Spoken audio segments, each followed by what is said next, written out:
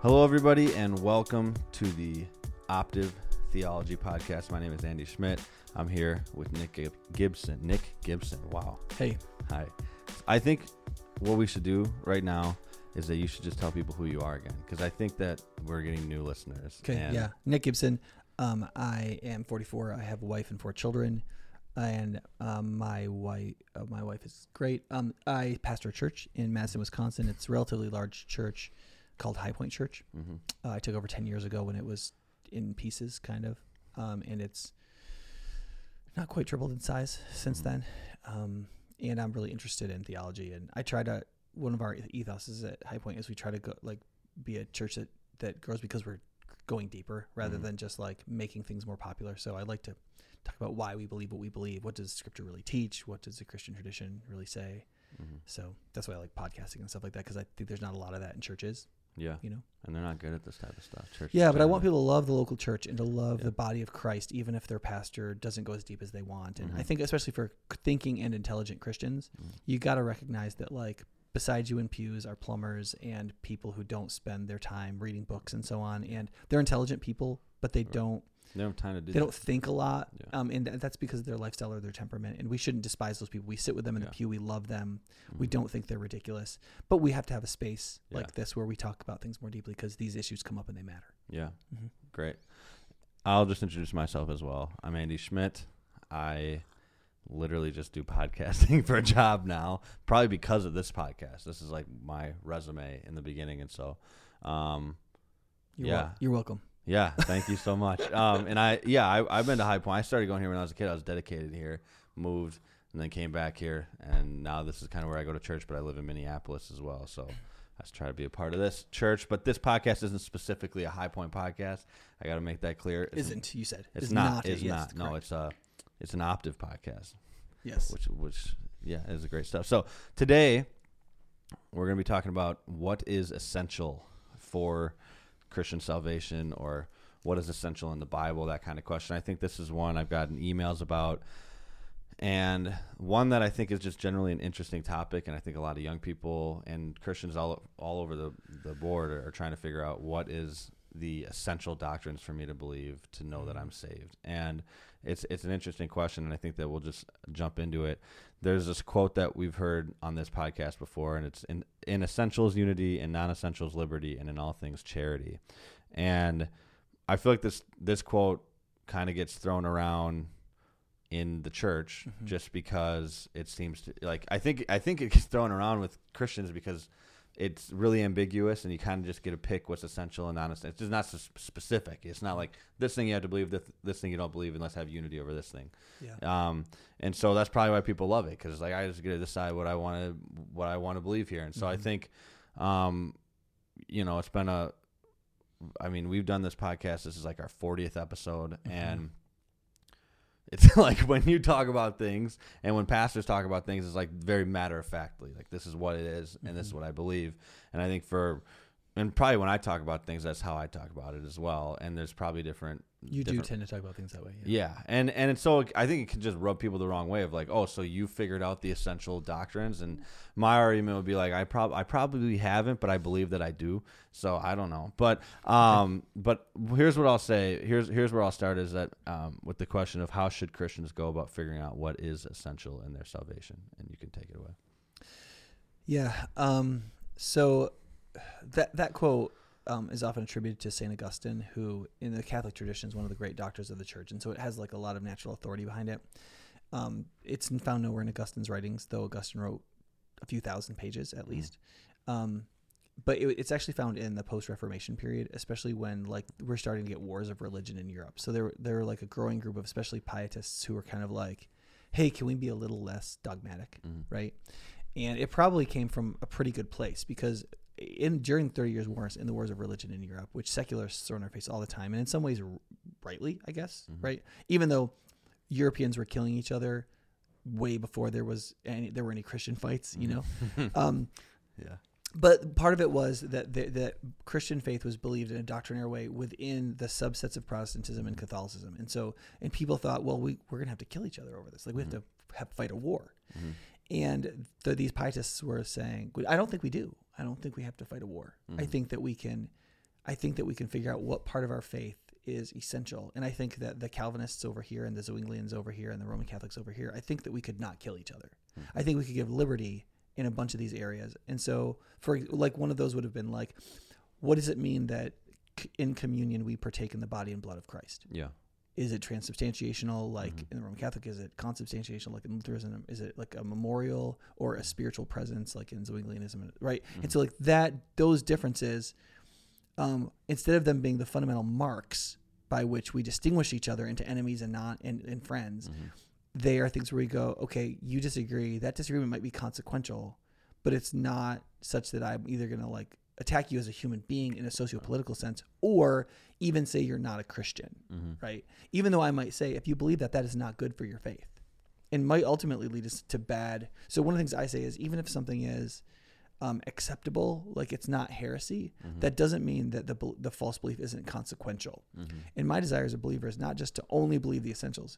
My goal as a Christian, according to the Bible, is to have the mind of Christ, to believe everything Christ has revealed as he's revealed it, such that my mind is formed like his, because every place where my thought about what's true deviates from his, I'm wrong.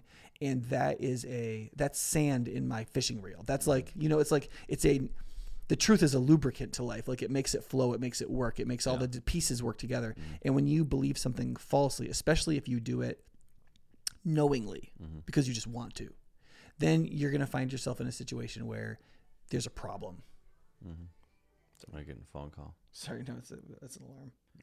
So does that make sense? So what happened in that period, and this is in this middle 1600s, was these Christian theologians trying to say, is there some way that we cannot kill each other, but still hold to the truth and actually have a brotherhood and sisterhood within the Christian faith? And I think that was actually a good thing. And I think you and I would be much more charitable towards this statement if there were wars of religion happening. But like anything, a pendulum can swing too far the other way, to where what was a like really important impulse towards Christian unity can become just a saying that we throw around when we don't want to be troubled by difficult things. Right.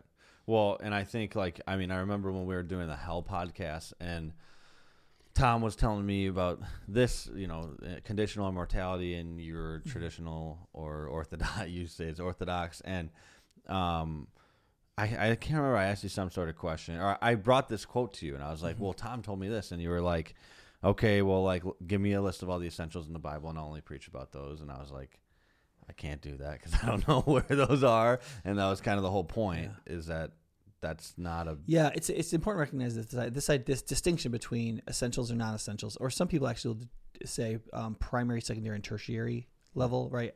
That's all made up. Right. None of that's actually in the Bible. Now, the Bible does recognize that there is a distinction between essentials and non-essential in this. In the book of Romans in chapter 14, the Apostle Paul refers to, quote, disputable matters. So there are some things in Christian faith, as people are relating to each other, even within the life of the church, that are disputable, Paul says. Now, if it's disputable, what he's saying is it's possible in good faith to think differently about this thing, right? And in that case, he basically says you should be fully convinced in your own mind, and you shouldn't kill each other. You should let each other be. And you can argue about it, but you shouldn't harm the other person, and you shouldn't treat each other in such a way as the thing that you believe is good is slandered by outsiders because they look at the way you treat each other, which is what happened in the wars of religion. I mean, the wars of religion are what really motivated the Enlightenment's hatred towards Christian faith, which is the main mechanism the Western world used to reject Christianity. So Romans 14 literally happened in the late 1600s, so that in the 1700s and following, Christian faith was profoundly undermined, especially it was undermined doctrinally. When you look at the Founding Fathers, let me just finish this really quick. The Founding Fathers like George Washington and most all of them, none of them were what we'd call evangelical, believing in the Bible. Well, that's not true. The famous ones, most of the most famous ones aren't evangelical like we would say, like believing in the biblical doctrines. They were religious. They believed in God. They believed in salvation. They believed in God's final judgment. They believed in a lot more Christian doctrine than your average person wants to ascribe to a 18th century deist. Okay, so George Washington believed in like God's judgment and all that kind of stuff, but he was irrationally anti-doctrinal. And so was Thomas Jefferson, and so were a number of these people. And a lot of people are like, well, it's because they were so enlightened. No, it's because 80 years previous, people in their home countries were killing each other over doctrinal understandings of Christian faith that were quote non-essential, right? That they had blown out of proportion in such a ways that they were killing each other. And what that produced was a reaction, which is exactly what Paul's talking about in Romans 14. Don't allow the thing you believe is good, that is the gospel in this case, be spoken of as though it's evil. That is, don't fight against heresy and people who aren't believing certain things, especially if they're disputable matters, in such a way as to destroy the testimony of the gospel. That's true. And so when people use this quote to say that, they're saying something very biblical. In fact, I would argue something that is arguably essential.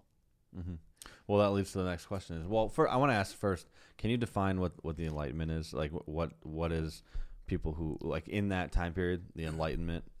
Like, that's something that gets thrown obviously around. it means the breaking in of light. And years ago, people used to teach that up until the Enlightenment was what they called the Dark Ages. Which was medieval. They thought of as medieval Christianity. It turned out that historically speaking, that was terrible history because tons of light broke in through Christians with the Middle Ages, so as to make the Enlightenment possible in the modern world possible. But a lot of the stuff, like the scientific advancements, were practical rather than theoretical. Right. So people don't really give them much credit. But like Europeans were inventing things like the plow and the horse halter and the printing press. Yeah, and things that created like food surpluses. Like you can't have an academic community in any human society until you have food surplus. Yeah. And so when certain plows and agricultural advancements were created, Europe went immediately, like overnight, into food surplus, which expanded its population and allowed for intellectual work that wasn't even possible before. Yeah.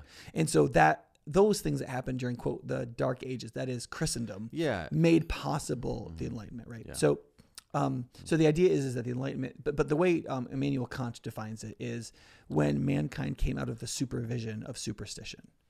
So like up until, quote, the Enlightenment, humankind was told what to do by our accumulated wisdom, which was built into what he considered superstitions or religions. Now, Kant believed in God and believed that some religious truths were true, like modern deists, right? Or I would say 18th century deists. But he said, when you as a person no longer submit to something like Christianity or some kind of philosophy, and you think everything, you make all your decisions yourself, that you are the arbiter of the objective truth that's out there. He would believe in objective truth. People don't now. Yeah. But he would say there's some truth out there and you take responsibility yourself. You're no longer under the supervision of something else. You're a intellectual adult now as an enlightened person, and you're going to make the call. That kind of came from Aristotle, right? And then it made its way through because didn't almost the founding fathers bought into that was their Immanuel Kant was that before the founding fathers? Francis Bacon was much more of an influence, I think, on the American fathers than Kant. But yeah, they knew of Kant. They knew, and I would say this: the ethos of Kant, his spirit, was all over the founding fathers, especially people like Jefferson. Yeah, and in some ways, Washington. Though Washington wasn't as intellectually accomplished as Jefferson. Yeah, great. Okay, so I want to move into this. Is that what then do you consider to be essential? Like, because I think you ask different pastors, you ask different people, you read different books, and you kind of get a bunch of different answers. Yeah. Some people are just like willy-nilly with this, like, well, you just have to believe the gospel, and then you're like, well, what is the gospel? And so we'll get into that, but what do you think is? So I would define essential in two ways. The first way is formal, which is if you don't believe this, you are not a Christian. That's essential. Yeah, right? It's binary. If you don't believe this, you are not a Christian. The second way I would describe essential is practically. If you don't believe this, you're not going to make it. So in the Christian Bible, perseverance is necessary. Yeah. So you have to make it to the end to be saved, right? And so if that's true, then whatever you have to believe of the truth that is a tool or a mechanism in the soul that helps you get to the end, anything you need to get to the end is necessary. So if I go, like I went elk hunting a couple weeks ago, like anything I had to put in my backpack, either in case I needed it or because I knew I would need it, was essential. Right. Yeah. And I made a lot of decisions because I had to carry that weight for a lot of miles. And so I was like, well, do I really need this? And do I really need that? Right. So like my lighters and my matches, like those are essentials, right? Does that make sense? And it's not because like every human being must have matches. No, it's like I might have needed that to get to the end, to persevere. Right. So by those two definitions, the first definition would be things like that which is essential to the gospel. Yeah. Right. Like God's existence, God's nature, right? The reality of sin. Would that be argued though from somebody else, like that which is essential to the gospel, like God's nature, God's existence? It's like there's arguments about God's nature. Like there's a bunch of those arguments, or it's even, this is why I get confused, and I don't want to take this all over the place, but I get confused because part of God's nature is like the argument between complementarianism and egalitarianism, or how it feels like after Genesis 3, and whichever route you take there kind of defines what you believe about the rest of the Bible. Yeah. And oh, you mean in terms of just like gender roles because of how you see how the curse functions within human couples? Yeah. And not just within human couples, it's like within order and hierarchy. I guess, yes. Within it'll affect the way you see hierarchy for sure. Yeah. So I guess, okay, so let me take one step back. In one sense, if we ask the question, well, what's really essential, right? Formally speaking, that's an incredibly juvenile question, right? Like, what does Jesus say at the end of Matthew? He says, go into the world and make disciples of all nations, teaching them what? Not to believe the essentials, right? He says, teaching them to obey everything I commanded you. So Jesus' view of like what we should be after, what we should be seeking as Christians, and what we should be accepting is not the minimum, but the maximum. Yeah. Right. And so as an individual, you shouldn't be saying, well, what are the essentials I need to believe in? No, that's not how it works. You're Christ's disciple. You accept everything. Like you're pursuing the mind of Christ. You're keeping in step with the Spirit. You're believing the gospel, right? Like it's not a question of like, what can I leave out? Right. Now, when the question is how do I deal with this brother who doesn't believe what I believe? Right. Okay. Now that question matters because we're talking about how we treat another person. But your issue with it is that there's a lot of people who use it as a question relative to themselves. They're like, well, it's not an essential, so whatever. Yeah. And you're like, well, no, your job is to believe everything Jesus commanded. Right.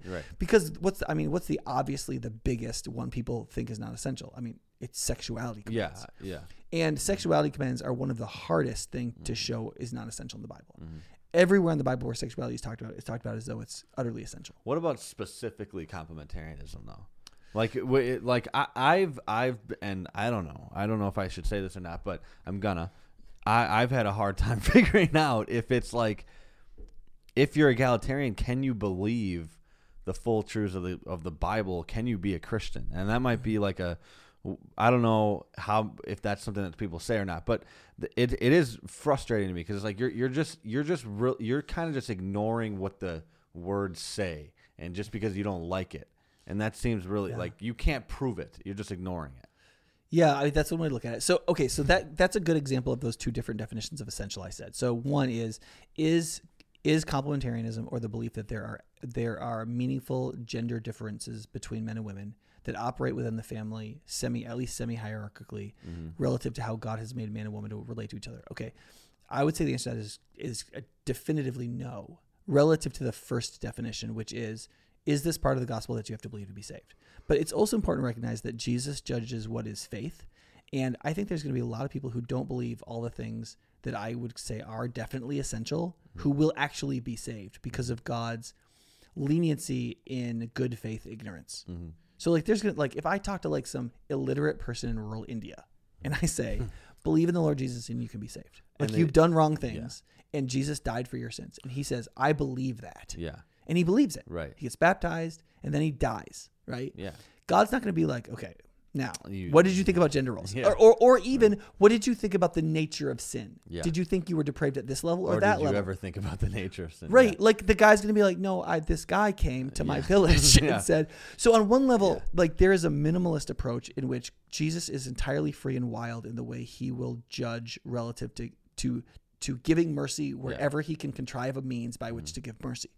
The problem is that human beings are so wicked is that we're so prone to presumption that we just want to be like, well, then I guess it doesn't really matter. Yeah, and right. It's that that's the problem, is that because Jesus is going to be lenient with that one guy, we think that it doesn't matter. Like if you openly reject what the Lord teaches, right, that becomes a problem in the second category, which is what do you need to make it to the end? Yeah. If you go like, okay, well, I'm just gonna believe whatever I want about gender roles. I'm gonna believe whatever I want about sexuality. And listen, I'm not saying that I agree that if you believe in egalitarianism, it's in bad faith. I think there are people who believe in egalitarianism in good faith. What they end up doing is they take some biblical passages and they apply them to other ones as sort of like overruling determining. Isn't that hard? My brain breaks because it's like you just have to read.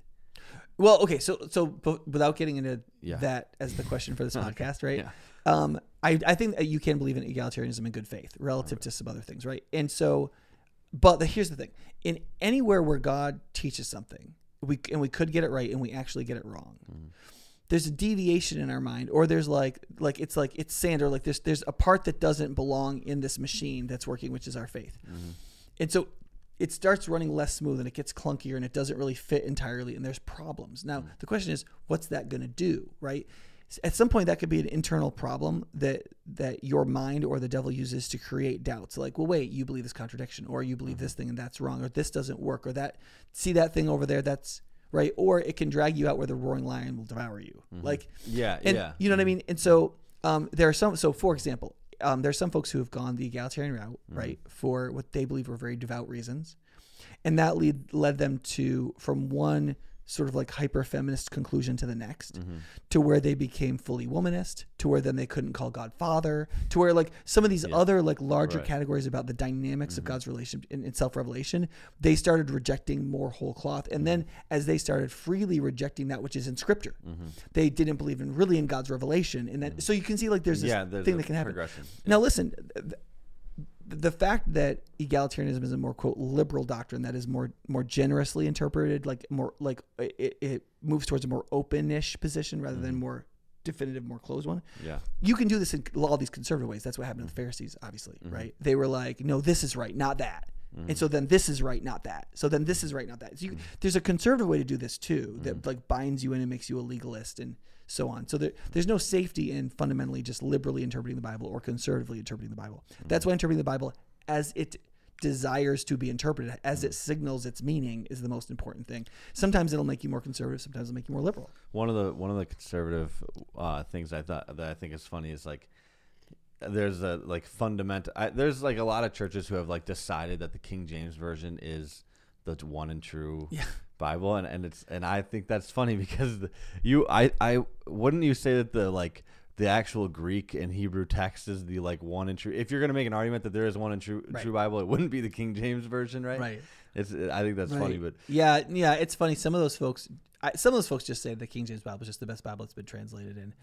I don't think the King James Bible is a bad translation. So I'm glad people are reading the Bible. Yeah. But the argument that it's like better than the Greek, there are some people that really believe that. But that gets into questions of the Textus Receptus versus the Westcott Hort, and like how Greek manuscripts are weighted in readings in the New Testament as you reconstruct the text of the New Testament to be as accurate as possible based on comparing thousands of manuscripts with each other. There are two different methods you can use, and the King James only people believe that the majority text is the correct one. And so none of the Bibles we have today are translated that way. They're translated on a weighting system of the families of manuscripts rather than just whatever reading has the most manuscripts. Okay. And so because of that, there is a Greek not really Hebrew, but there's a Greek argument for why the King James should be preferred. Yeah. Because it's translated in a way, or was translated in a way, that no other Bible is translated. It just turns out that's wrong. That's all. Yeah. And I think that it's a motivated decision. I don't think that they looked at, in most cases, I don't think they were like, well, what is the Greek, what's the best thing with the Greek? Okay, now I guess the King James is the best. It was the King James is the best, and then they moved back. But this gets back to reactionism, right? Like the reason why they did that was because a lot of these newer translations were associated with liberal Christianity that didn't believe any of these biblical doctrines, like the virgin birth and the deity of Christ and so on. And so when the Revised Standard Version became the New Revised Standard Version, like this is all happening like this 60s, 70s, 80s, 90s, right? They were like, liberal scholars are translating this. They're putting their liberal bias on it, right? So like in Isaiah 7, where the King James Bible says the virgin will be with child, right? The New Revised Standard Version translated the young woman will be with child, right? And that's probably a worse translation, and it was probably motivated by liberal scholars that didn't believe in the virgin birth. And so they wanted to say, well, this a virgin in Hebrew, because everybody assumed you were a virgin, also just means young woman of marriageable age. Yeah. So when Isaiah says that, he just means young woman, right? It's not a prophecy that a virgin is going to have a child, because in Isaiah 7, the woman who actually has a child doesn't have a child because she's a virgin. The woman in Isaiah 7 has a child because she's of marriageable age, gets married, has a child, and then Isaiah names that child for what's happening in Israel at that time. So we'll translate young woman. So these conservative Christians look at that and they're like, these people are literally putting liberalism into the Bible. Yeah. We're not using those freaking translations. And so then they reacted against it. But that goes to show that like man, it's easy to overreact. Well, yeah, and I mean, it's hard for me to say that Because the New American Standard Bible is not some crazy liberal translation. And even the NIV 82, which is what they attack most vehemently because it's the most widely read Bible, when those debates were big, like, there were some things in it that you could say were, like, a little bit liberally, but, like, all the key passages are all translated in perfectly orthodox ways. You could, like, I think we've had, our first podcast we ever released was, what is the Trinity / what is the best translation? That was the first one we were talked about. Mm-hmm. And I think you mentioned that, like, it was a 2011 NIV version that started to, like, say, like, brothers and sisters, and started to be more, like, gender inclusive, like, for all gender inclusive translations got really big in the early 2000s. Mm-hmm. Yeah. So yeah, I've never liked them because when I open my Bible, I want the text to say what the original text says. Yeah. Not as closely as possible, but relatively closely. Yeah. I want to know that if I say something out of the English Bible, it has a reference in the original Bible, the real Bible. And so when people add in reading stuff that makes reading more palatable because of our understandings, it bothers me. I know why they do it, and I'm not saying it's wrong, because when Paul said brothers, he meant the whole church, which included sisters. And so does he, quote, mean brothers and sisters when he says brothers? Well, in one sense he does, yeah. It's like, I mean, speaking in Spanish, you use, like, the masculine term when it's mixed. When it's mixed, right. Right. But yeah, you're arguing the case for egalitarian translation. I know. No. I mean, it's not like it's dumb. Like, it's a real thing. I just don't like when the text says andros, brothers, and you translate it brothers and sisters. Right. I agree with you. I think that that's unhelpful. Yeah, I agree with you. I just said that just because I would. But listen, I know women. There were women at my seminary who were so adamant. They're like, "Oh, it has to be done because it was so alienating to us." And I'm like, "Okay, I mean, I guess if it's that alienating and you want to read the Bible says that, I'm fine with that." Right. But there's probably other issues there too. Yeah. So we talk, like, the essential doctrine. It's like the gospel, and I think I think it begs the question. It's probably the first podcast that we should have ever done. But what exactly is the gospel then? Because what is there to believe in? I would go bigger than the gospel in terms of what I consider essentials myself. Like, I think when the early church came up with the creeds, that's what they were trying to do. Okay. I mean, the creeds were their attempt to say what the essentials are. This is what it is. And so yeah. So, okay, so then specifically for the gospel, because I think starting here is like and this is an argument that me and my dad have been getting into arguments about this, and it's what do you need to believe about the gospel? So what are we believing in as Christians? Do I believe in the, like, historical significance of Jesus, that he was born, lived, died, and resurrected, that, like, or am I believing in the words of Jesus Christ and what he said and his commands, mixed with what he did and dying and resurrecting? Like, that, there seems to be two different things. It's like people will be like, oh, I believe in Jesus, like, I believe he was a person, he was here, he did these things, but then when you ask him if you believe what he said, that I don't want to have anything to do with that. And it seems like he said, go out and make disciples and teach them to follow all of my commands, putting an emphasis more on what he said rather than on what he did. Yeah. So what's the what do you need to believe? Because this has been frustrating, even just with people that I know that I'm close with. It's like you just want to make up in Christianity what you want to believe. It's so much easier to believe in the historical significance of Jesus, like that he was just here, rather than what he taught, because it's like, yeah, I can believe that he died and he rose again. That's like, yeah, I can believe it because I'm 2,000 years removed. If I was there in the time, I probably would have a harder time believing it. But what do I believe in as a Christian? What am I supposed to believe in? Yeah. So I think one of the things you're getting at is there's a certain trick that sometimes people play, and they're pretending they're being honest, but they're not, where they say, I believe in X, but I'm going to empty out all the content of what X is and put in all my own content and then say I believe in X. Yeah. It's a different thing then. Entirely. So, like, in liberal theology, the way it works is like, we're going to take the word salvation and we're going to take out the historic Christian meaning. And we're going to put in, like, that we have the lion and the bear in us from evolution, and that's bad, and we'll do, like, primitive and destructive things. And as we evolve in society and as we get better and better as society, we overcome the lion and the bear within our hearts, and we become more civilized and therefore more loving beings. And that development is salvation. And so I Just believe generally. yeah, and Jesus exemplified that more than anyone else that we have record of. And the record of Jesus points us in that direction to love our enemies and to like love our neighbors as ourselves. So and we've regressed since then, I guess. Yeah, Was and so he the epitome, like the right? Well, what they would say is like that's what we're aiming for. The thing that's great about Jesus is he shows us how to go through that, and so like that's what salvation really is. Yeah. So you see how like that's taken out of a biblical context. It's put in like Darwinistic and modernistic and naturalistic metaphors, and so I've redefined a word, and then I say I believe in it. Yeah. And now, I think that's terrible when liberal theologians did it in the 20th century, but like your average 22-year-old can do the exact same thing by saying I believe in Jesus, and then empty out what Jesus means and put in something totally different, like a nice guy who was a hippie, who was who basically would have been for like any policy that would stop climate change. Yeah. You know what I mean? And I'm not saying that Jesus like wasn't what some people would call a hippie. Like, sure. You know, you find the right jerk and they'll be like, oh, that guy's a hippie. You're right. Fine. But like Jesus actually revealed himself pretty well. Yeah. And he shows himself through the Gospels and through the theological meaning of his life as recorded in the epistles, very clearly what he actually is. And if you quote, believe in Jesus, you believe in that Jesus, or you don't believe in Jesus. Yeah. So I moved to Minneapolis like 9-10 months ago, and I was trying to find a church.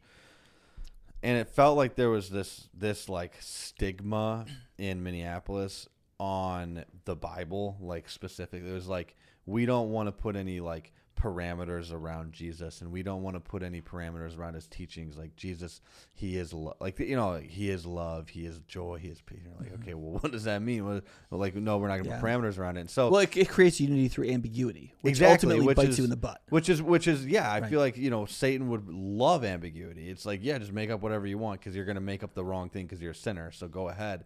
And so that's what's very frustrating is that there seems to be some sort of stigma. I don't think it's just in Minneapolis. I think it's all over the place that theology is bad because you're making like solidified statements about Jesus and his character and who he is based off of the Bible and what we know and how we read it. And that's for some, like, because of probably postmodern philosophy and all the other it's partly just contextualization. I mean, Minneapolis has a lot of super liberal people. Yeah.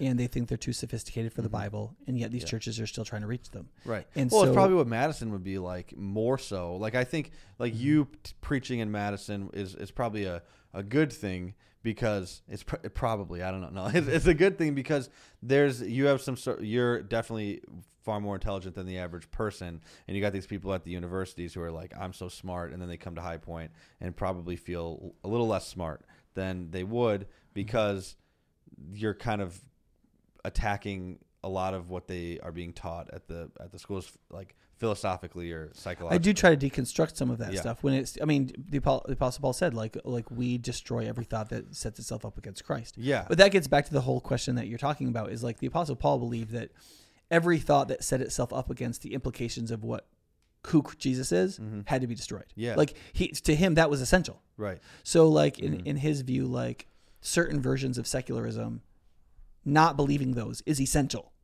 Right. Or, and so on. So one of the areas where I think might be helpful for some listeners who feel like you do is to use 1 Corinthians 15. Towards the end of 1 Corinthians, you know, Paul's trying to build unity in this church. That's one of the things he's focused on. He talks a lot about how they should deal with all kinds of problems towards unity. But in chapter 15, he says this: For I delivered this, verse 3, I delivered to you as of first importance what I also received, that Christ died for our sins according to the Scriptures, that he was buried, that he was raised on the third day in accordance with the Scriptures, that he appeared to Cephas and the 12. Then he appeared to me and 500 brothers at one time, most of whom are still alive, but some have fallen asleep. And then he appeared to James, to all the apostles, and last of all to one as untimely born, also to me. For I am the least of the apostles. And he goes on a little bit more, and he says a few other things. So he says, Jesus died for our sins. He rose for our justification, right? And then he appeared to people in his resurrected state. Well, and he did all of this, he says twice, according to the Scriptures. So Paul's also saying there's this wider context of what God said he was going to do. Yeah. in the Scriptures, that is here, the Old Testament. And in accordance with all of those promises in the Old Testament, Jesus died and rose from the dead. And so that in that context, he says that is of first importance. And I think that would be Paul's language for what we're calling essential today. Doesn't that verse kind of solidifies what Galatians 1, like why Paul's message is he talks about Galatians 1 about a distorted gospel, right? And let anybody who preaches a distorted gospel be cursed. And and so that's one reason to contrary say to what he's that it would be taught. wrong to say the stuff he says in 1 Corinthians 15 is the only things that are of first importance and essential. Yeah. This is just one quick version of the essential gospel. But like, for example, in Galatians, what's happening there is something completely different, where people are adding human actions and works as necessary to receiving salvation, i.e. circumcision. So if Paul's saying this, like if Paul's saying what, that we need to like destroy anything that is, how exactly? In 2 Corinthians, then he talks about just demolishing strongholds. It's strong, right? So like, there's some ideas that stand up against Christ. They're like castles, keeping you from traveling in Christ's way, and they're like going to shoot arrows from you. Like that has to be torn down. Yeah. So if Paul says that, then like, and the apostle, and this kind of gets into like, well, then I think we should do a whole podcast on then like the validity of Scripture, because Paul's a person and he wrote it, but he was like divinely influenced into writing these things, and all Scripture is God breathed. If that's what Paul says and that's what the Bible says, then shouldn't we be then just destroying a lot of things? Like, shouldn't we like personally and together as a church, like trying to take down certain philosophies and psychological ideas and scientific, like kind of. Yeah. So let me read the verses. This is 2 Corinthians 10 verses 4 and 5. He says, the weapons we fight with are not the weapons of this world. So we're not talking about shooting people or blowing stuff up. Okay. Just because people hear stuff they want to hear sometimes. Yeah. On the contrary, he says, so like the opposite of that, they have divine power to demolish strongholds. That is the truth of the gospel, has this divine power to demolish strongholds. And then verse 5, we demolish arguments and every pretension that sets itself up against the knowledge of God. And we take captive every thought and make it obedient to Christ. Sure. So the idea here is so here's the thing. If you're out there and you claim to be a Christian, that's supposed to be your attitude, not what's the minimum I can believe. Yeah. Your attitude is, what in my life sets itself up as a pretension against the beauty and glory of God and his gospel. Yeah. And how do I, at least in my own mind, tear it down and make it obedient to Christ? And I'm just going to tell you, most of the stuff you want to believe about sexuality, that like you can do what you want, that you can affirm whatever people want you to affirm, all that kind of stuff. Those are all pretensions that set themselves up against the glory of Christ, and they're strongholds that have to be torn down. Not you could acquiesced to. That argument could be made about basically, specifically sexuality is important, but basically that's true doctrinally as well. And like doctrines that minimize sin, for example, are a good example of that. But let me give you a subtle example. Okay, so right now it's very popular to believe that shame is completely unproductive psychologically. Yeah. Brene Brown is the most famous person talking about this.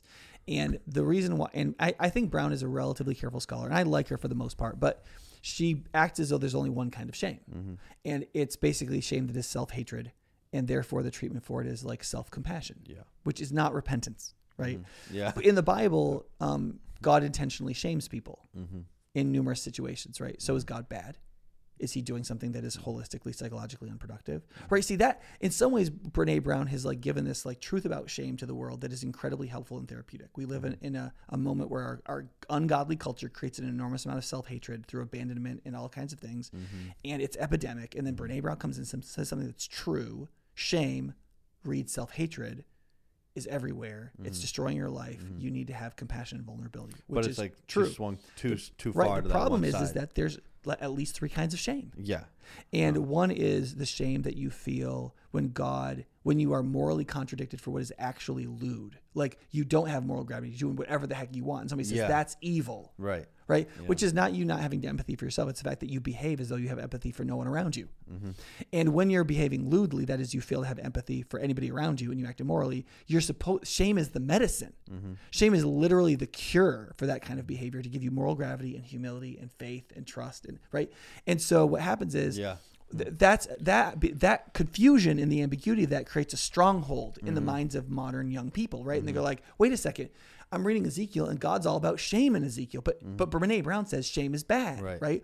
And so I'm just going to read something. So you have a couple options. Either A, you just believe Brene Brown because she's a scientist. She believes in social science, and you're a modern enlightened person, and you supervise yourself, and you're going to make your own decision. You're going to follow her. Right. Or you say Brene Brown is of the devil, and Ezekiel's right, and we should use shame more in the church. Or you go, okay, Brene Brown is made in the image of God. Right. And God is going to give her natural revelation and light when she seeks any kind of truth. And she has found a truth. Now, what God says in Ezekiel is also true. Maybe in some way they're both true. Maybe I need to grow up and have a more complex understanding of my soul as related to self-confrontation. When my inner self confronts myself morally, what's happening? Is it self-hatred, or is it God's good shame for my cure? Yeah. And how do I tell the difference? Yeah. And how does that work? And which is going to include vulnerability with other people, which Christians just call fellowship. Yeah. Right. And so you can put that all together if you say, okay, listen, I'm going to take these thoughts and they're going to become obedient to Christ. Yeah. I'm going to sit down. I'm going to pray. I'm going to talk with other Christians. I'm going to find a way to work this all out. And when you do, you grow, you mature, you grow in wisdom, but only when you approach these with what the Bible calls the fear of the Lord, knowing that God is right and trying to sort it out, which is literally the opposite in some ways of enlightenment, because you're starting with the presumption that God is probably right and you're probably wrong. Right.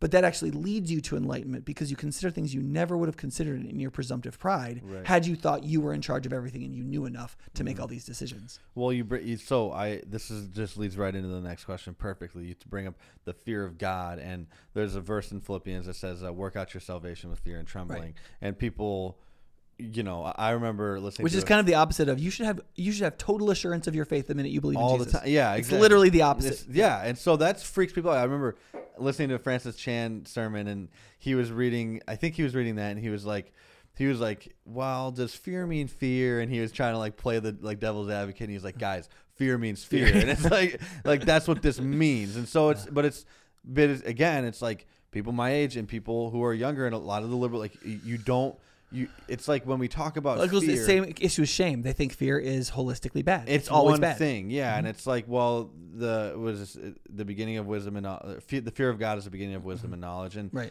and so there seems to be some good type of fear, and then also you show me a person without fear, I'll show you somebody who is ruining their life or the lives of others. Right, and so if you don't fear something, well, you're probably just lying to yourself, because you do. If you don't fear something, you're already dead because you don't fear gravity. Right. Fear is a recognition that you're made out of soft pink flesh in a world that will kill you. Right. Yeah. And that's a true fact.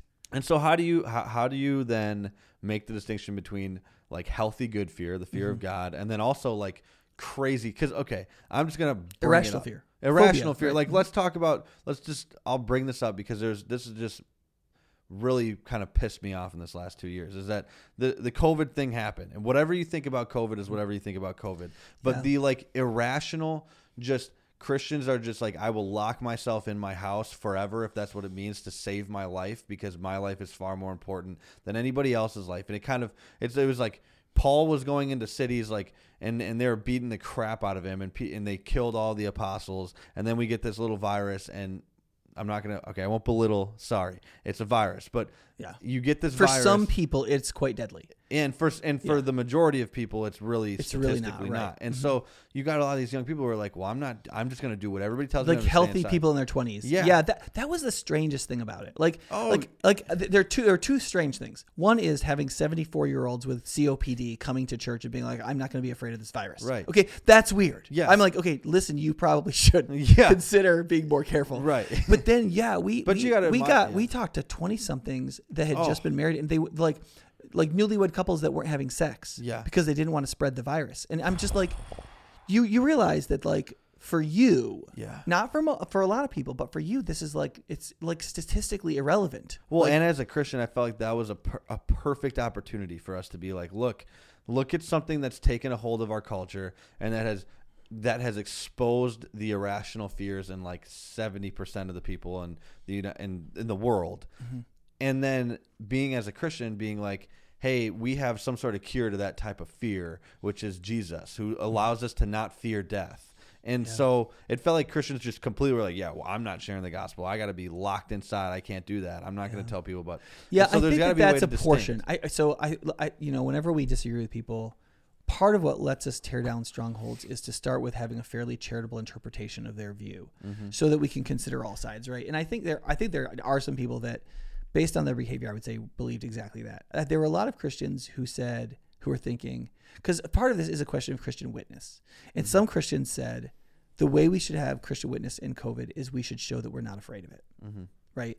And then there were other people who said the way we should show our Christian witness is by sacrificing our like freedoms and things like that, so that people realize we care about them. People know we care about them. And I think both of those can go overboard. I know some people who are like, well, I'm not going to take any precautions. There was consistency. Here's what my argument with, there's consistency in one of them. It's like the other one was not consistent through and through throughout COVID, that we should stay inside and that we should do the loving thing of not going out and potentially harming people. Is like when it infringed on their like philosophical beliefs when it came to racial injustice, they were out on the streets rioting, and so that was the inconsistent. This isn't a political. I'm not sure if that's all.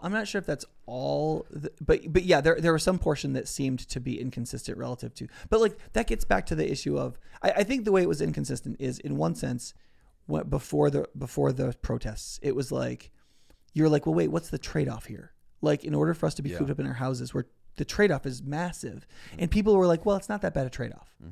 When I would argue that it was a huge trade-off, and then when race got involved, it was like, well, and then people got in the streets, and you're like, well, now it's a trade-off, and they're like, oh yeah, it's a trade-off because race is more important. Yeah, then you made this than the other, and so what it showed is that they're what they believed anthropologically about human beings as a whole relative to isolation.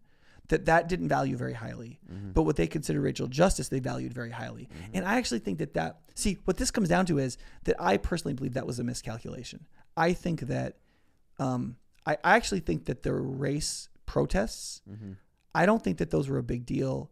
I mean, the rioting was a big deal, but the massive people coming together to protest, I don't consider that a big deal. And the reason I don't is because I thought that people should be going out and seeing each other the whole time. Anyways. Yeah. So for me, I was like, yeah, because it's a flu. It's going to spread, right? But the problem is that what they didn't value was the enormous human costs of isolation, and that was a deal where like that what they did. The problem is that they had fallen into the popularity trap. Well, you mean the racial problems were popular. Yes. There are some racial problems that are true. They're also very popular and very powerful right now. The psychological and personal suffering of many millions of people in isolation, because loneliness is much more of an epidemic in America than even racism. That we didn't care about that. People just did not care about that. They cared about a certain percentage of people that might die, right? And I think that was an enormous miscalculation. And I think that was a Christian misunderstanding.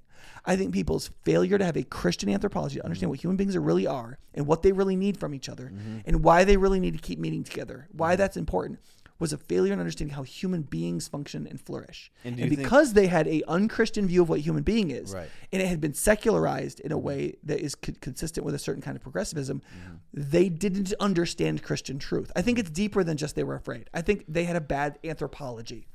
Because they didn't understand the stronghold that had come into their mind about what a human being is. So I think it's more subtle than when conservative Christians just say, they just were hypocrites. I think it's more subtle than that. I think that they had a unchristian anthropology. Well, and I don't disagree with that, but don't you think that the fault, and this is in the Christian, this is people who are claiming to be Christians is what I'm talking about. I'm not talking about people who aren't Christians, because do whatever you want. I'm saying that wouldn't it be? Isn't that a direct result of some sort of false gospel, a misunderstanding of who you are as a human being? Yeah, like, but it's okay. So here's the argument I want to make, though, and this gets back to the question of what's essential. Yeah. Right. Is the goal for any person cannot be the essentials. It has to be total obedience to Christ in the mind of Christ. Yeah. Because think about this. Let's say you're a Christian and you're just trying to make it through, and you don't want to be thrown out of polite society. You're at the university, right? And so what you're going to do is, in your Christian faith, you're going to take in everything you can that you're hearing from secularity, godless secularity, and you're going to accommodate as much as you possibly can. You're going to say yes to as much as you can, right? So when you get a non-Christian understanding of what a human being is, if you don't know enough about the mind of Christ to know that that's wrong, you take it in, right? Now that's one of your beliefs. Now you're prone to justify it in some way. So now when something contradicts that view of your anthropology, which is not Christian, it's actually secular, and you don't even really understand why, because you kind of absorbed it because you wanted to be accepted. Now you're motivated to accept other things. Like, okay, so then racism is the biggest problem in humanity. Right. Okay, so death is the biggest loss anybody can have, rather than dignity or honor. And so anything that can cause any loss of human life, we have to do everything we can to stop it. Okay, well, wait, what about the dispersed costs to everybody relative to the narrow costs of those who will die. Like, what's the difference? Well, you can't do those kinds of calculations Right, because of the decisions you've already made. Yeah. So when you don't make every thought obedient to Christ, one thought that's not obedient to Christ can lead to another one, and then another one, and then another one, to where you're doing something where you'll look at that and you'll go, well, isn't that blatantly hypocritical? They don't think it's blatantly hypocritical because the hypocritical action is 8 steps down the line from their original non-Christ-centered thought. Right. And so they just see themselves as trying to be honorable and consistent. Well, and it felt like that was you had mentioned in the last 6 months at some point that there was like a countless amount of educational hours that were taken away for children through COVID. That probably is going to be far more detrimental than anybody can even the loss comprehend. of human life. So the way statisticians do this in economics is you can track human life by education. If you get an extra year of education, every year of education that you get amounts to about 2 years on your life expectancy, right? So if over a year and a half of COVID, I'm not going to live. The average kid Yeah. lost about a year of education, right? For some kids, it's even more than that. Yeah. And the more black and brown you are, the more education you lost because you didn't have two parents Right, at the home. right. The likelihood your dad was working on his laptop in the next room while you were on school is much higher if you're a white kid than if you're a black kid, right? The likelihood is your mom actually had to work at the restaurant and she was gone, Right. and she couldn't look over your shoulder, right? Yeah. So black and brown kids are the kids that we were the most concerned about relative to the achievement gap, fell further behind, right? In losing a year of Which schooling. is a counter to Right. the racial. Right. Yeah. The reason the black community was in a really terrible catch-22 because they have more pre-existing conditions, especially their older people were much more susceptible to COVID. They were also much more likely to be living in homes with younger people. So you've got grandma in the house with the kid who's going to go to school. Yeah. So that's a terrible choice. The kid goes to school, gets COVID, brings it home, grandma can die, which is real. That really did happen in Yeah, some that- households. yeah. But that means that kid doesn't go to school and he falls further behind. Right. And I asked some black leaders, I'm like, don't you see this as a terrible choice? And they're like, yes, but we're going to go with the health one because we don't want people to die. And I'm like, okay, but see what happens statistically is that the vast majority of school children lost somewhere between a year and or so of school. I think it was like 280 days on average. Yeah. And what that produced is 2 years less of health expectancy. You multiply that by the number of kids, and that's like 14 million years of life lost. And when you look at the average life expectancy of the person who died from COVID, a lot of people were dying at like 82 and their life expectancy was like 78. So their life expectancy, so like maybe they lost 2 years, right? So what ends up happening is when you add up all the life lost from COVID, where people died earlier than they would have otherwise, and what's the actual gap there? You relate that to all the dispersed years lost by that loss of just the loss of education, not anything else like suicides from loneliness or drug abuse or any of that. Yeah. The difference is like 10 million years of human life. Yeah. So the analytical cost, when you only bring in education loss for children, that's the only factor you bring in. It's like a factor of 10 more loss from all of the shutdowns that we did than was actually lost by the people who actually died from COVID. Right. Right. Yeah. And so, to me, that's insane. Yeah. And the reason we didn't have a more open policy was because people weren't willing to face those facts. Well, I feel like that's also a catch-22 in some ways too, because do you really want to send your kids back to the public schools? I mean, I thought that there was some positive things that came out of like a lot more homeschool, like parents who were just like hearing what the teachers were teaching their children and pulling them out of the public schools. Because I don't think that, like, I understand like adding like life on, like, and the reason this relates to the topic of this podcast about essentials and non-essentials is that if you believe that you only need to believe the essentials and the non-essentials aren't important, that they're not really that consequential, then you're not going to insist on your children having an integrated education. Like, how does math relate to Jesus? How does social studies relate to Jesus? Yeah, these are separated from God, but they're not, because the ordered They're world not, because is ordered by God. all these areas of human knowledge that are not integrated or made obedient to Christ all go into your soul and mind, and they affect the way you see the world profoundly. Right. You cannot keep that from affecting the way you believe about everything, including close to essentials and essentials themselves ultimately. Right. And so if you're not tearing down strongholds in the areas of, quote, non-essentials or disputable matters, what ends up happening is all that land you actually are straightforwardly giving over to the enemy encroaches and encroaches and encroaches. And essentially, after a while, psychologically speaking, the essentials are under siege. You can't believe them anymore because what happens is human beings believe things on the basis of what sociologists call plausibility structures. They're just some things we find plausible, some things we don't. That's why some people responded to COVID really conservatively and some people really openly. It wasn't based on science. Right? Like people's views didn't correlate to how much science they knew. It correlated to what politics they had. That is who they trusted. Why did they trust some people and not others? Why did some people trust Fox News and others at MSNBC? Because when they listen to those people talk, they find what they say plausible. But that's based on what's already in their minds, what's already in the strongholds of their knowledge. Do you think it has more to do with plausibility or temperance? Temperament, you mean? Temperament. Yeah. Well, no, yeah. People of some temperaments are more likely to be liberal and some people are more likely to be conservative. Yeah. But it also has to do with like your beliefs. Like you can have a temperament that's very liberal, but you can believe that the dispersed costs of an action are going to be so high that it's not kind. Like if you took a liberal person and say, listen, you realize that all these school kids are going to lose 2 years off their life. Like, do you really think that it's kind to save some 74-year-olds to take 2 years of life from all these 14-year-olds or 7-year-olds? Yeah. If they would have seen it that way, maybe they would have said, well, no. But the point is that like if you are basically tutored by worldliness in all the non-essentials, you will give up the essentials. It's a psychological reality because all the structures of your mind that decide what sounds right and what sounds wrong are all governed by all these other beliefs. Yeah. And so it's not like if you believe that Jesus rose from the dead, that will push out any other thought. All these other thoughts will encroach on, well, did Jesus rise from the dead? And maybe resurrection is just superstition, and maybe Jesus didn't say those things. Right. And what about that? It's like people don't want to talk about the slippery slope, but it is a slippery slope. There's doubt will grow in like weeds, and if you don't bring in the bulldozer and re-clear the field, you're not going to have any hay, to use a farming metaphor.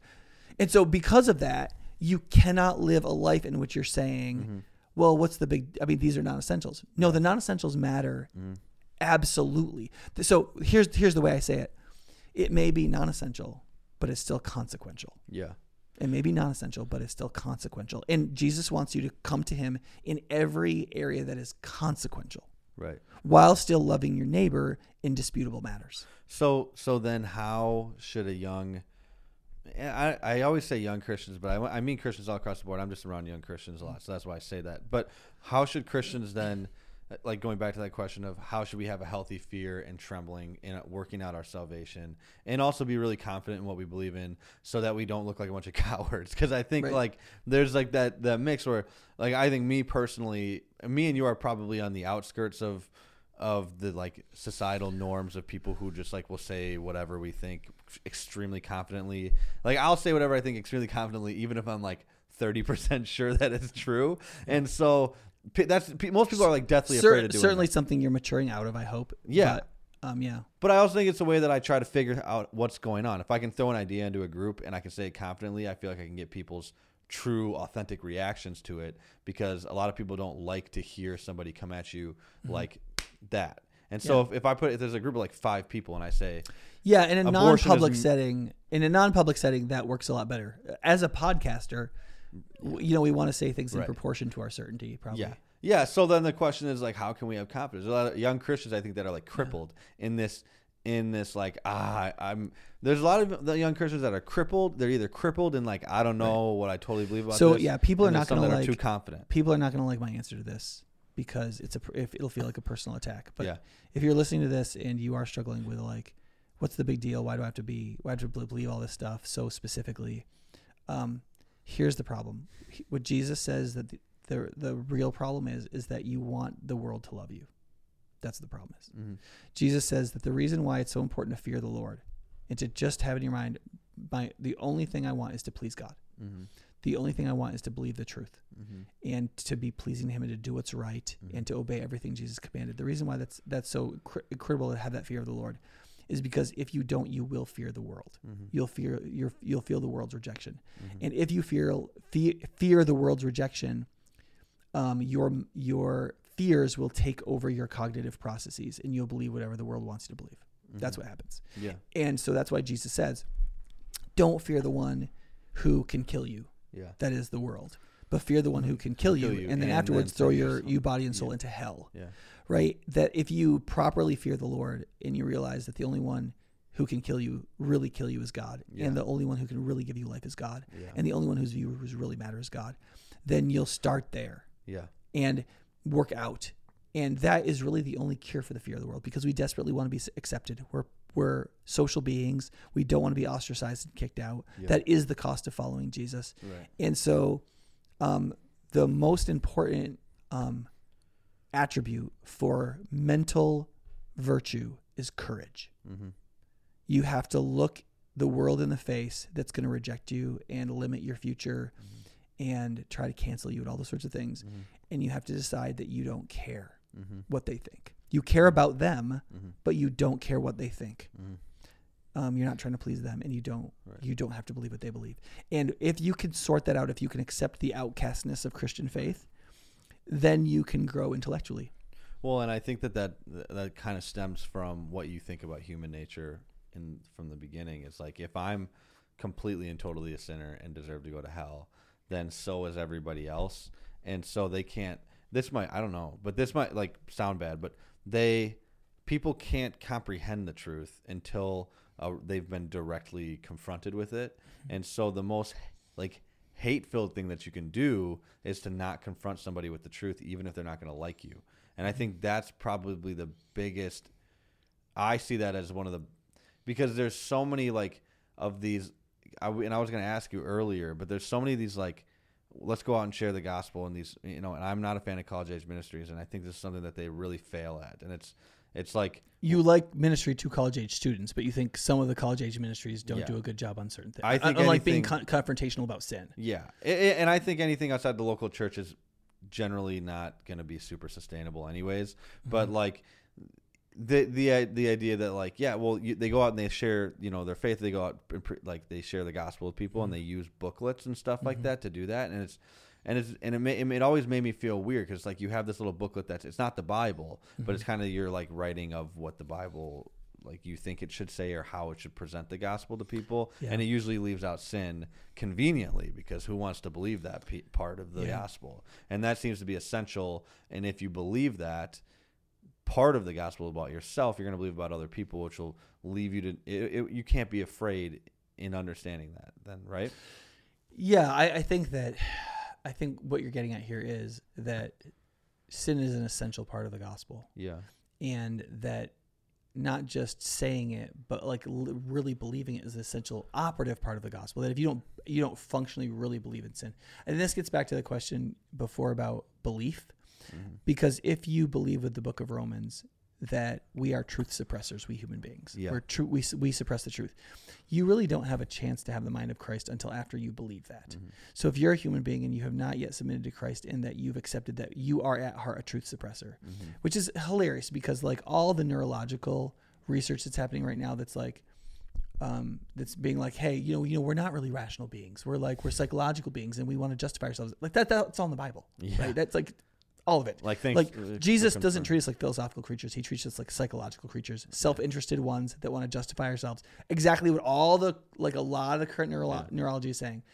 And so you've got to say, okay, wait, God is saying I'm a truth suppressor, that's what I do. Yeah. It's very difficult to stop being a truth suppressor if you're still in denial about that. Right? Yeah. Like the biblical saying, let God be true and every man a liar. Yeah. Right? Until you accept God is true and you're a liar, you will believe Kant that you can be in charge of yourself intellectually completely because you've grown up. Right. Which is true and false. Yeah, we've grown up. Human beings have learned a lot. Compared to our ancestors, we are, quote, intellectually grown up. But we're just as wicked as our ancestors in our thoughts. If not more. Yeah. Well, because maybe we have more hubris, because we're disconnected from death more now. Yeah, that's partially true, I think. So this just gets back to the issue of in non-essentials, unity and liberty is good when you're relating to your neighbor. But your pursuit, if you are a Christian, your pursuit is to have the mind of Christ, to believe as Christ believes about everything, and to work through that in whatever difficult manner is necessary, so that every thought becomes obedient to Christ. That's your goal, not that you believe 8 doctrines that are essential and then whatever you want and everything else. Right. Well, when you talked about belief, I thought of you've probably seen Jordan Peterson talking when they ask him do you believe in God? And he's like, well, what do you mean by believe? I don't know what you believe by believe and what you believe by God. Yeah. Yeah. Yeah. And that's a good point. I think, really respect his answer and think he's wrong. Oh, yeah, I agree. Because on one level, his answer is great, which is what I believe is what I do. Yes, right. And I don't act every second of the day like I believe in God. Right. And that's true for everybody. And in some ways, that's a stinging indictment on all of us. Right. And I think a piece of believing in God is believing in grace, which Right. seems to be the piece that he missed, that he Right. continuously doesn't want to confront. And maybe Yeah. he hasn't heard it. Well, in what he its doesn't entirety. understand is Jesus. He doesn't understand Yeah. Jesus that Jesus is gracious Yeah. and will count as faith Yeah. in perfect faith. So if Peterson says, I don't believe, you what you'd say is, no, Jordan, you intermittently believe. Right. Like you Yes. have belief, it's just faulty belief. Yes. And God is gracious enough to accept your faulty belief as Right. sufficiently truthful Mm-hmm. that he accepts it and then he does the saving. Mm-hmm. Right. So Jordan doesn't yet understand the gospel entirely, Mm-hmm. but I think it's based on something that is a desire to pursue authenticity Mm-hmm. that I think might lead him there. I don't know. Yeah, and that's what was encouraging to me to hear about that. When I watched, these videos of him doing that, I'm like, well, he's taking the idea of do I believe in God far more seriously than a lot of Christians that I know, and probably more seriously than myself half the time. The idea of like, this is such a touchy thing because it's like this determines everything forever for every individual, no matter what. And that's why I think we probably should have done this podcast like 2 years ago. But so then can you just make a clear, and it's probably not, you're probably not gonna, but what then do you, if a Christian says, Nick, what do I have to believe to be a Christian? Or if a young person said, what do I have to believe? And what do you, what's essential for me? How can I be assured and also continue to want to know and believe more? So I think that the Bible does say what are the central doctrines if you read it. So I think that, for example, if you read 1 John, it's very straightforward. Like, you have to believe that Jesus is the Son of God, that he was raised from the dead. You have to believe that he died for your sins. It's very clear. It's also very clear that you have to love the church. That is the actual brothers and sisters of the local church, right? And that's an essential doctrine a lot of young people aren't willing to believe, but it explicitly says that right in 1 John, that you love the brethren. And what that means is that you're part of the local church, the real people that are there, you love them. That's an essential doctrine. And the reason why it's an essential doctrine, John is saying, is that it is a check on your authenticity. It's not like cognitively you have to believe it, but if you don't do it, you aren't a Christian in practicality. So what I would tell most people is stop asking that question, because if I give you an answer, it's like giving your kid a rule. They just argue with you. Yeah. And if I tell you 15 doctrines that are essential, I could just say the Apostles' Creed. Apostles' Creed is maybe as good as anything. Just use that. Then you'll just do that. Right. Then people will be like, okay, I don't have to believe anything else. Yeah. And that's bull. Because practically, to make it to the end, you have to believe a lot more. And maybe consider... But what each person has to believe in order to persevere is in some sense relative. Like, if you have a melancholy, skeptical temperament, you will have to work harder to take more thoughts captive to Christ. Yeah. Because you have to push more out from your melancholy nature so that your faith is strengthened enough so that you'll make it to the end. There are some people that are credulous by nature. They just believe. And they'll believe the gospel, and they practically can survive with fewer doctrines believed because they trust. Yeah. And I think, Bill, specifically, it's not relative to you, it's relative to God's. Right. He judges that. And I think that's just one way of measuring that. There's also I think you can believe almost nothing and be saved, depending on the grade. Where you are. Jesus died for your sins. The India guy that we talked about. How can they know more? But to whom much is given, much is... So the issue is not so much how much you know, but it's what you reject. Yeah. If you're presented with the truth of the gospel and you reject it, right, you're now a lot more susceptible and accountable. Yeah. Right. So if I say to you, okay, like you got saved and you don't know nothing, I'm like, okay, do you believe in salvation by faith alone with the addition of nothing? Right. I give you the Galatian test, and you're like, well, I don't freaking know. I'd be like, okay, but you believe in Jesus. Yes, he died for my sins. Okay, great. But if I say, okay, this is true, and I read Galatians to you, and you're like, I don't believe that. Right. Well, Galatians literally says you're anathema, that is damned. right? So in some ways, it's not so much that's one of the reasons why heresy isn't false belief, it's false teaching. Mm-hmm. We all believe all kinds of false things. To the extent to which you assert them, you're like, no, this is right. Mm-hmm. You become increasingly accountable.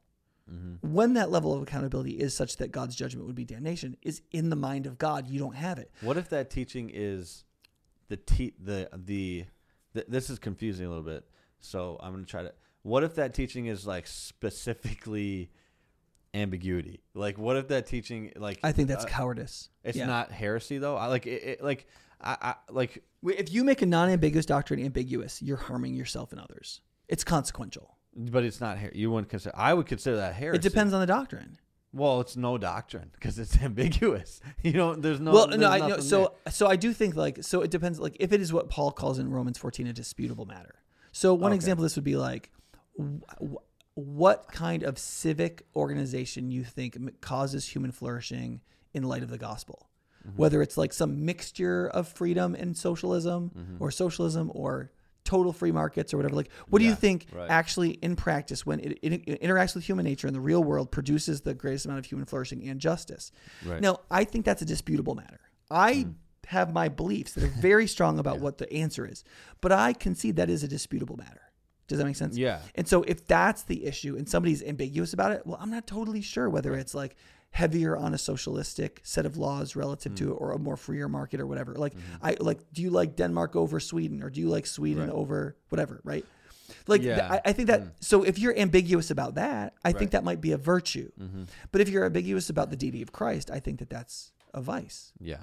Right. Yeah. And you have to remember that what you do does impact your brother and sister in Christ. And Scripture says, don't cause your brother or sister to stumble. If being too doctrinaire causes your brother and sister to stumble, then that's blameworthy. Yeah. But if your ambiguity creates a lack of faith in your brother and sister because they accept your ambiguity, that is also vicious. Right? So it's like walking the fine line, and I think it's important to bring up the, like, maybe when asking the question of what is essential, you should look at what does God say is essential? Right. It's the wrong question. The question is what's consequential, and the answer is everything. Well, and that God didn't specify in Scripture what is essential, and He probably did that for a reason, so that you wouldn't, like you said, only take certain parts of the Bible. If that was the case, then we would, like, you could just argue that the entire thing is essential and you should treat it as essential. But I don't think that you could argue that none of it's essential, right? So, like, no. God not... There is more essential than you want to think. Yes, there's always more, and that probably pushes people to... That's probably what it does. It pushes people to have fear and trembling when they approach the Word of God and when they approach their faith in a healthy way that sanctifies them over time if they're actually saved, because the desire to know what is essential...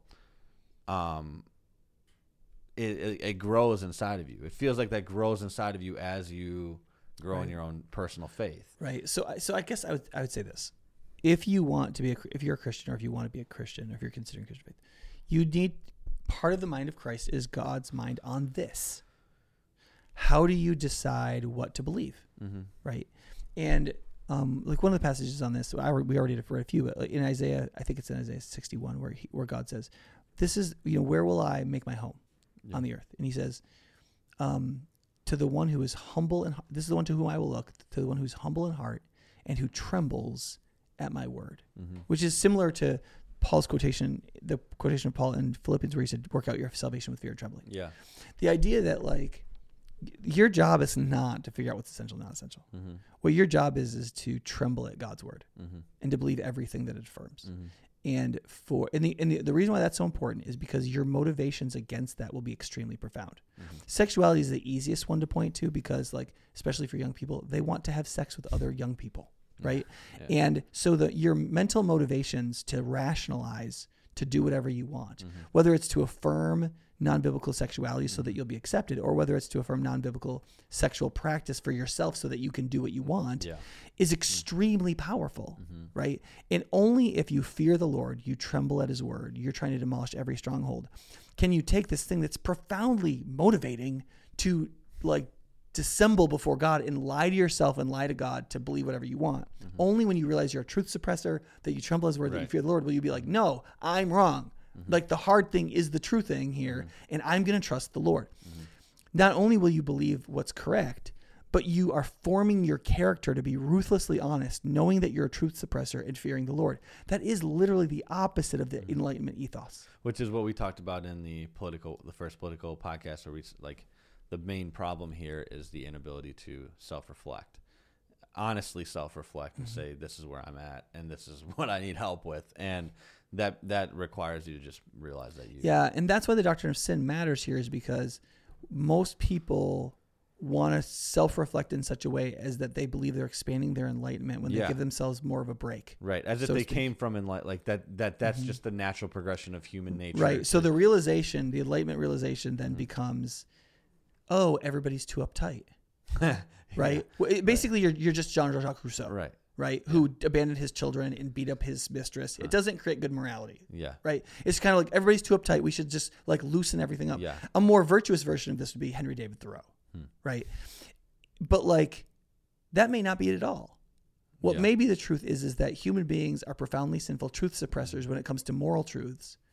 But where it comes to truths that would do them some kind of good, where they could have some kind of achievement, like scientific truths, they'll pursue the truth. Right. So they'll pursue scientific truths because it helps them technologically, makes their lives better. But when it comes to the technologies of the moral truths of their life, they're prone to throw them off. Look at our culture. Yeah. Our culture is like the perfect description of that.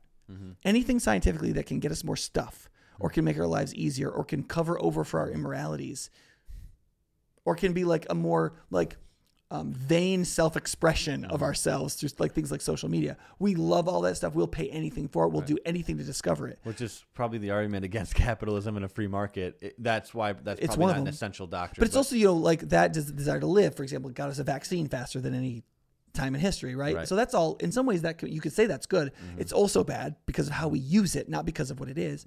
But then when it comes to our moral technologies, they're all falling apart. Like terribly. Right. And so that's exactly what you would predict if Christianity was predicting what human beings would be like in the 21st century. Right? It's exactly what's happening. Yeah. And if you can reckon with that, then you want to be a dinosaur.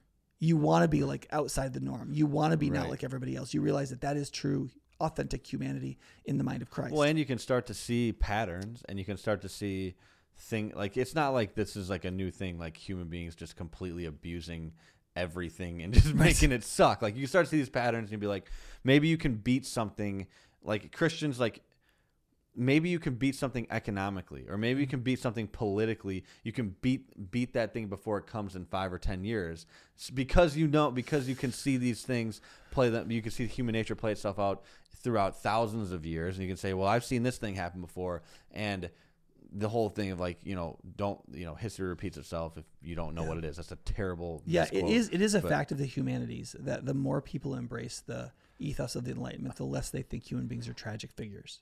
Yes. And the less you think human beings are tragic figures, I would argue the less connected to reality you are. Yeah. Right. But the more you reject the doctrine of sin, that we are inherently problematic and therefore require the supervision of a self-revealing God, then the more that's naturally going to happen. But the more you think that, the more you are a truth suppressor and you don't see it. And there are these things that follow from it. Right. So I guess more and more I would just say, as a individual believer, rejecting the idea of saying, well, I just need to believe in these, quote, essentials. No, you want to believe in the whole mind of Christ. To obey everything he commanded is what he says. And demolish every stronghold that holds a pretension up against the knowledge of Christ. When it comes to your brother in the faith, trying to understand what really does fall under disputable matters is important. And it's less than you think. The stuff that the Bible is clear upon are not disputable matters. Well, I'm going to ask one more question because I knew this one was going to go a little bit longer. So Matthew 7, I'm going to just read it. It says, not everyone who says to me, Lord, Lord, will enter the kingdom of heaven, but the one who does the will of the Father who is in heaven. On that day, many will say to me, Lord, Lord, did we not prophesy in your name and cast out demons in your name and do many mighty works in your name? And then will I declare to them, I never knew you. Depart from me, you workers of lawlessness. And I wrote here that it seems that we need to practice the law to know God, because those who practice lawlessness need to depart from God. So I make the assumption that if you practice the law, then you don't have to depart from God. And I know that gets like, Christianity is not a law, like a works-based religion, sure. Right. But if the law, and many young people believe that the law was abolished through Christ, and we know that it was actually just fulfilled, but that's a doctrine. That's a false. I mean, that's a lot of things. People are like, oh, the law is abolished, so you don't need to follow that anymore. Yeah, that is relevant to this discussion, I think. So understanding the relationship of the law, that is the Torah, the first 5 books of the Bible, and the 600 or so laws that are in that, and law as a reality in the nature natural of the law. world. Yeah. It's what some philosophers would call natural law, right? Is relatively strong. So what natural law theorists would say is that there is a kind of law that exists in the world, and the law in the Bible expressed it within a certain cultural context. But what it taught about morality is still true, even though some of the laws are fulfilled, and some of them, in being fulfilled, are obsolete. And so what the New Testament calls the law of love is that which is in the true good of another is dictated upon you, and that is the law. Right. And he calls that the law through which the Spirit gives life. So that which we really owe our neighbor is our moral duty. And that is, quote, the law. Does that make sense? And every time we make a rule, what we're trying to do is just give an example of that law, how we love God with our heart, soul, mind, and strength, and love our neighbor as ourselves, or to do as we would be done by, as Lewis puts it. So I think it's important to recognize that, like, the law, that is the Torah, the first 5 books of the Bible, were fulfilled, and those books as a set of statutes are obsolete. But the quote, the law, big L, the natural law, or the law of God that was in those, flows through them into the present, and it's trans-historical nature. So like the law of nature and of God that is in don't murder is still valid.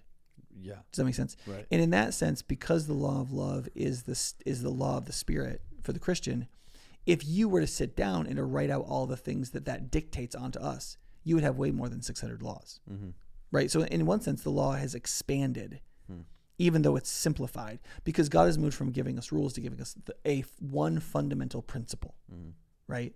So in that sense, like, we are still under a law, the law of justice, the law of what is good, the law of the good, that is love. Yeah. Even though we're not under the literal law of the Torah, though in some ways we quote are, because there are some laws in the Torah that are still literally true now, because love still dictates them, like loving your neighbor as yourself. The 10 Commandments, basically. I mean, none of those are void now. Right. So whether if you grow a garden, whether or not you can't harvest anything within 2 feet of the side of your garden because the poor could come in and glean, like, that's not true. But that some provision must be made for the poor from your productivity, for those who are unfortunately poor, is still valid, right? And you can see that in the New Testament. Like, Paul's like, you have to remember the poor. Like, the poor are a priority, but how you do it can be different. So so could you say that the law is Jesus' teachings and his commands? Is this why Jesus said, teach them to follow my commands? The law of love includes at least everything that is commanded in the New Testament. Yeah. So in that sense, the New Testament is like a new law. Right. But what Jesus is constantly saying is, this isn't it. Right? Like, I'm like, you can't do it morally. You have to do it spiritually. Right. So like, basically everything that's taught in the New Testament, that's, quote, the law of Jesus, like what Jesus explicitly teaches, is him just giving negative examples of where we're screwing up the law of love. So he'll say, oh, you know this thing you do over here? Like, that's crazy.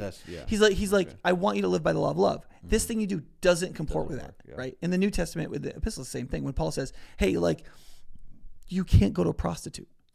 Yeah. Right? Because, like, that doesn't comport with the law of loving God with all your heart, soul, mind, and strength, because you're a temple of the Lord. Yeah. So you can't unite the temple of the Lord with the prostitute. That doesn't go. You're not loving the prostitute. Right. And you're obviously not loving your wife. Right? And your wife. And you're not loving the prostitute who you are encouraging to engage in a, like, exploitative economic relationship too, right? So like, everybody's being harmed, right? Paul argues. And so engaging in prostitution and using prostitutes is fundamentally against the law of love. So he's calling out a failure to follow the law of love in a particular case. So in the New Testament, you can take all those particular cases and you can say, here's the New Testament's law. But that's not what the New Testament is doing. It's just correcting all the ways we fail to follow the law of love in the life of the Spirit. And you have to know what love is and define it. And I think that love... And the New Testament does that everywhere. Yeah, and in several different ways. But like, would you say that like if you had to encapsulate what love is into one thing, it would just be like those who are willing to lay down their life for their friends. So Jesus calls that's the greatest love is it's self-sacrificial love, like willing to sacrifice everything of mine for the greater good of somebody else. Not the greater good, not technically like, okay, like I'm not going to give all my money to somebody else because I don't know what they're going to do with it.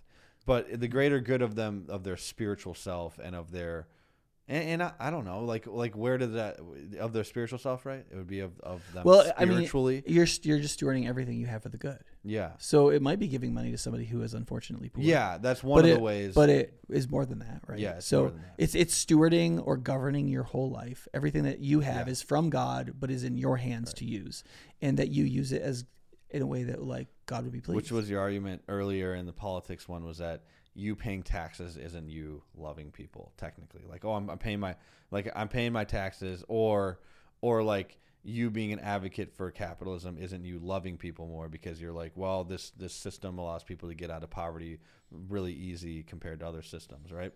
Like that's not you're not advocating for love because you could be. I think what's good and true is always loving, and so if in fact capitalism raises more people out of poverty, which I think it does, then advocating for it is one good way to love others. But in terms of the concentric circles of how you operate in your life, it's kind of out there a ways. Yeah, and so that does not substitute for loving the person who literally lives next to you or in your own household. Yes, right. That makes sense. Yeah. So if you're like a jerk to your wife, but you're like pro-capitalism, like you're not. That doesn't make you like in line with the law of love. Right. Exactly. You're in line with the law of love in that one principle. Right. But then not in everything else. Yeah, and you're probably out of line in the thing that's like far more important than that relative to you. Yeah. A number of people have made the argument that if you can't figure out how to love your neighbor, your view on international race relations is probably screwed up. Yeah.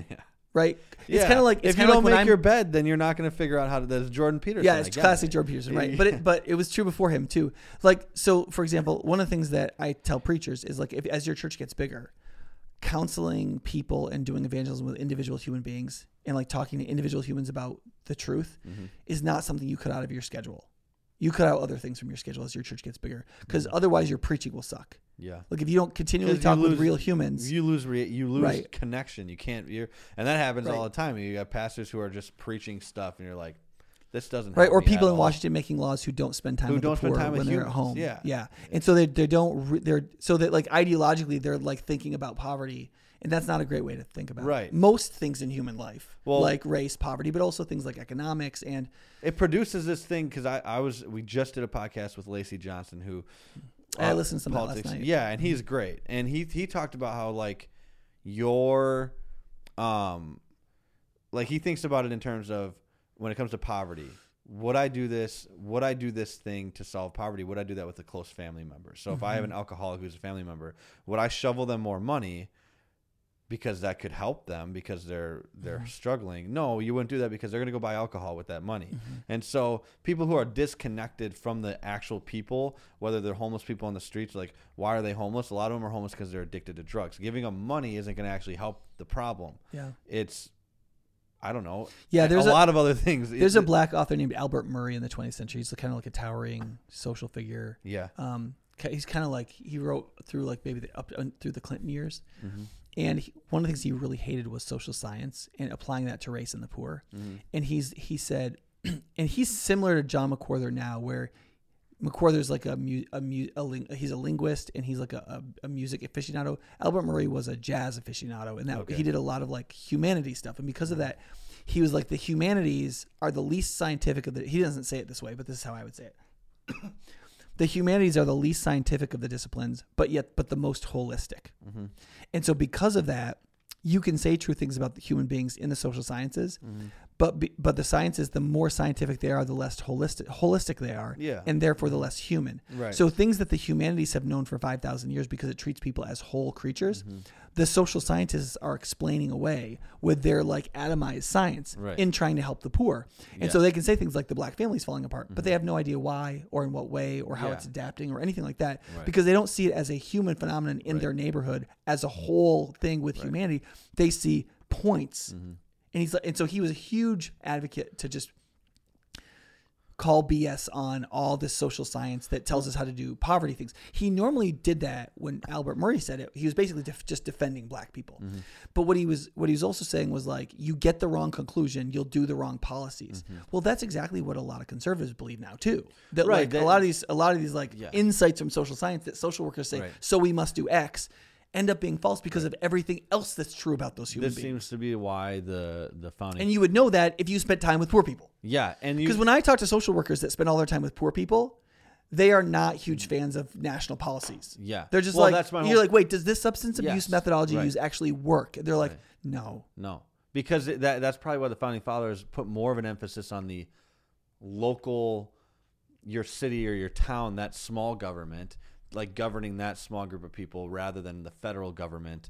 Like, because if you're trying to govern 300 million people, you're going to miss out on at least 100 million of them in some of your policy, and if not way more than that. And so if you're trying to solve a whatever it is, like the racial inequality in the public school system, it's like, well, that's going to look different in Mississippi, in a city in Mississippi than it is in a uptown or At least upstate in Wisconsin some or way. something like that. And so because of the cultures, because of there's a billion different Right. reasons, and so Right. And also, a federal I think fix it's doesn't fix anything. right. And so I think we should hasten to add that I have also seen. So what this kind of gets at is that if you don't pursue the mind of Christ, and if you don't pursue it in a personally localized way, like yourself, you have to see the truths of Christ that you're believing and operating in you, in your self-deception, in your sinfulness, and how you can come into obedience in Christ, and how that's a holistic process. Yeah.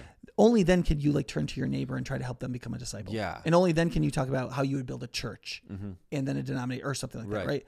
I think it's important to recognize that this is true. We've used mostly anti-liberal or progressive examples. This is also true. Like, I know conservative people who, Yes. when you talk about race, they just use conservative blips to just dismiss the question. Well, it's the classic, like, oh, well, segregation was like abolished in the 60s. A long time ago. Racism's gone. Right. And it's like, I grew up in a small town. Racism Was was not not gone. gone. It's still here. Yeah, It's- Nicole Kyle, one of our worship director, she's 30 and she grew up in Racine. And Oh. she was like, she's half Mexican. Yeah. And she can pass as white, but her last name was Galvan.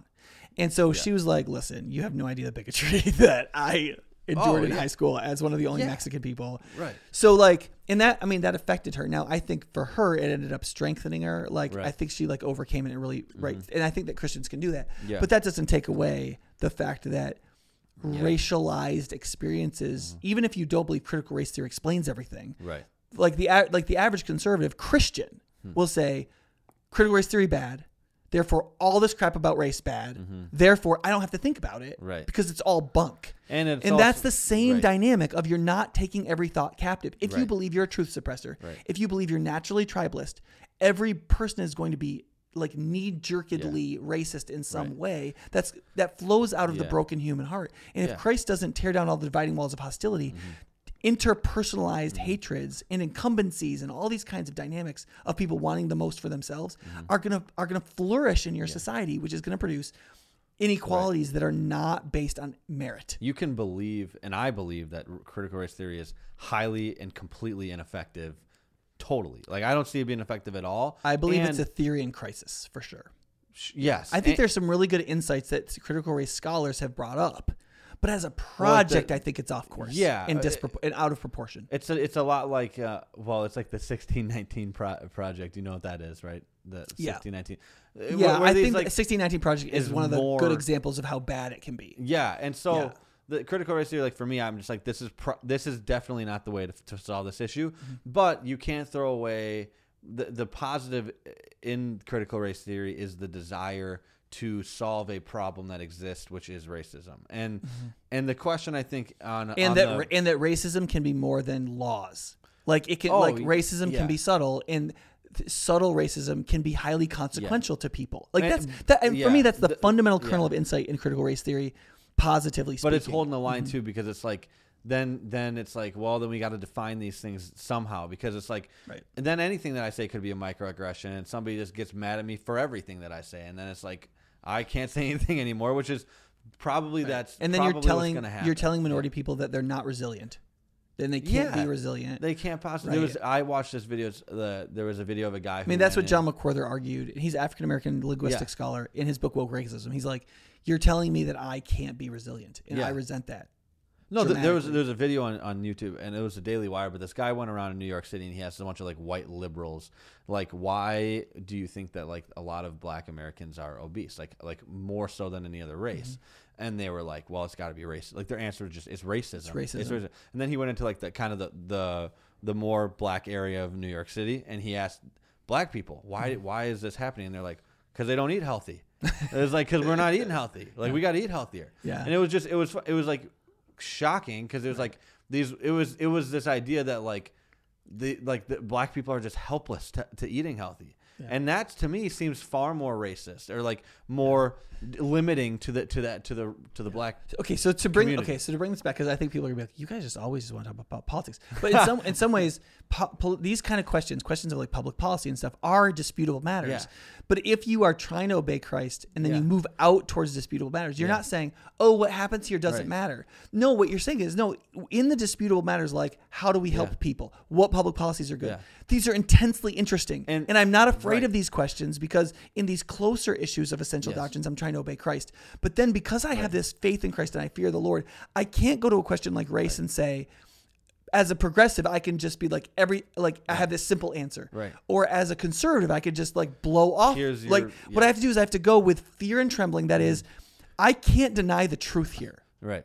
Whatever is right about this, I fear the Lord. And what God wants from me is to seek the truth. And if the truth is to go against the popular progressive notion, I'm going to have to do that. And if the truth is to tell conservatives they're blowing off something that's important, I have to do that. Right. And it's probably both. Right. Yeah. And I'm going to be unpopular and I'm going to be rejected by the world. And we're right back to Jesus saying, don't fear the one who can just kill you. Yeah. And I fear the one who can kill you and throw your body into hell. Because if you fear God, you can be rejected by conservatives and progressives and do it because what you care about is the truth. Right. And what you care about is love. Right. What will truly help the person who is my other. Yeah. Does that make sense? Yeah. And that can only happen when you are 100% committed to the mind of Christ, to tearing down every stronghold, to not just believe what is essential, but to believe in everything that God reveals that is consequential. And so then with fear and trembling, working out disputable matters with your brother, not judging them, but having vigorous debates with them. Yes. And I think to what you just said, the reason why I like to bring up political stuff and people might be getting pissed off, whatever it is. Well, you're working in politics partly Well, I'm now. doing that. I mean, and it's right. I have to read about it all the time anyways. And it's just what's on my mind. For me, I have to talk about it because politics is the new religion. Well, and in another sense, it's like I am not talking about. I don't want to talk about necessarily how the federal government and how all the Republicans and Democrats have gotten it wrong. I want to talk about it in the sense because I believe that Christians are the only ones who have a chance at getting it right because we have a foundation which is the truth of Jesus. And so, if there's anybody who should be talking about it, we are incredibly deep disciples. Yes. Otherwise. Our self-deception will make us worse than our philosophy. Yeah. And then we'll have secular friends that the image of God in them and common grace will make them better than their philosophy, and they'll actually be more right than us. The only way Christians can be, quote, better intellectually than everybody else is if we accept everything Jesus has taught us. Yes. If we become full disciples and obey everything that he commanded and tear down every stronghold and make it obedient to Christ. And vigorously debate in disputable matters other believers that have tried to do that so that we have really productive conversations about things that really matter to the world, like climate change and race, but also abortion and freedom and economics and flourishing and equity and and on and on and on and on, and on forever. Yeah. I Absolutely. agree. Is there anything else? I don't know what else. I mean, how long is that? Like an hour and a half, 2 hours? I think. Do you have anything else you want to say on the top? I mean, we could talk about this for like 10 hours. No, I mean, I would say, so what I've said, I just would say again, like, it's not about what's essential. It's about what's consequential. Everything that God has spoken about, God doesn't waste his words. Like what he says things, they're consequential. They matter. Everything in the scriptures, God has taken interest to tell you. The idea that a Christian would, in a world as difficult and curse weighted as this world, that any Christian would be like, yeah, that part's not important.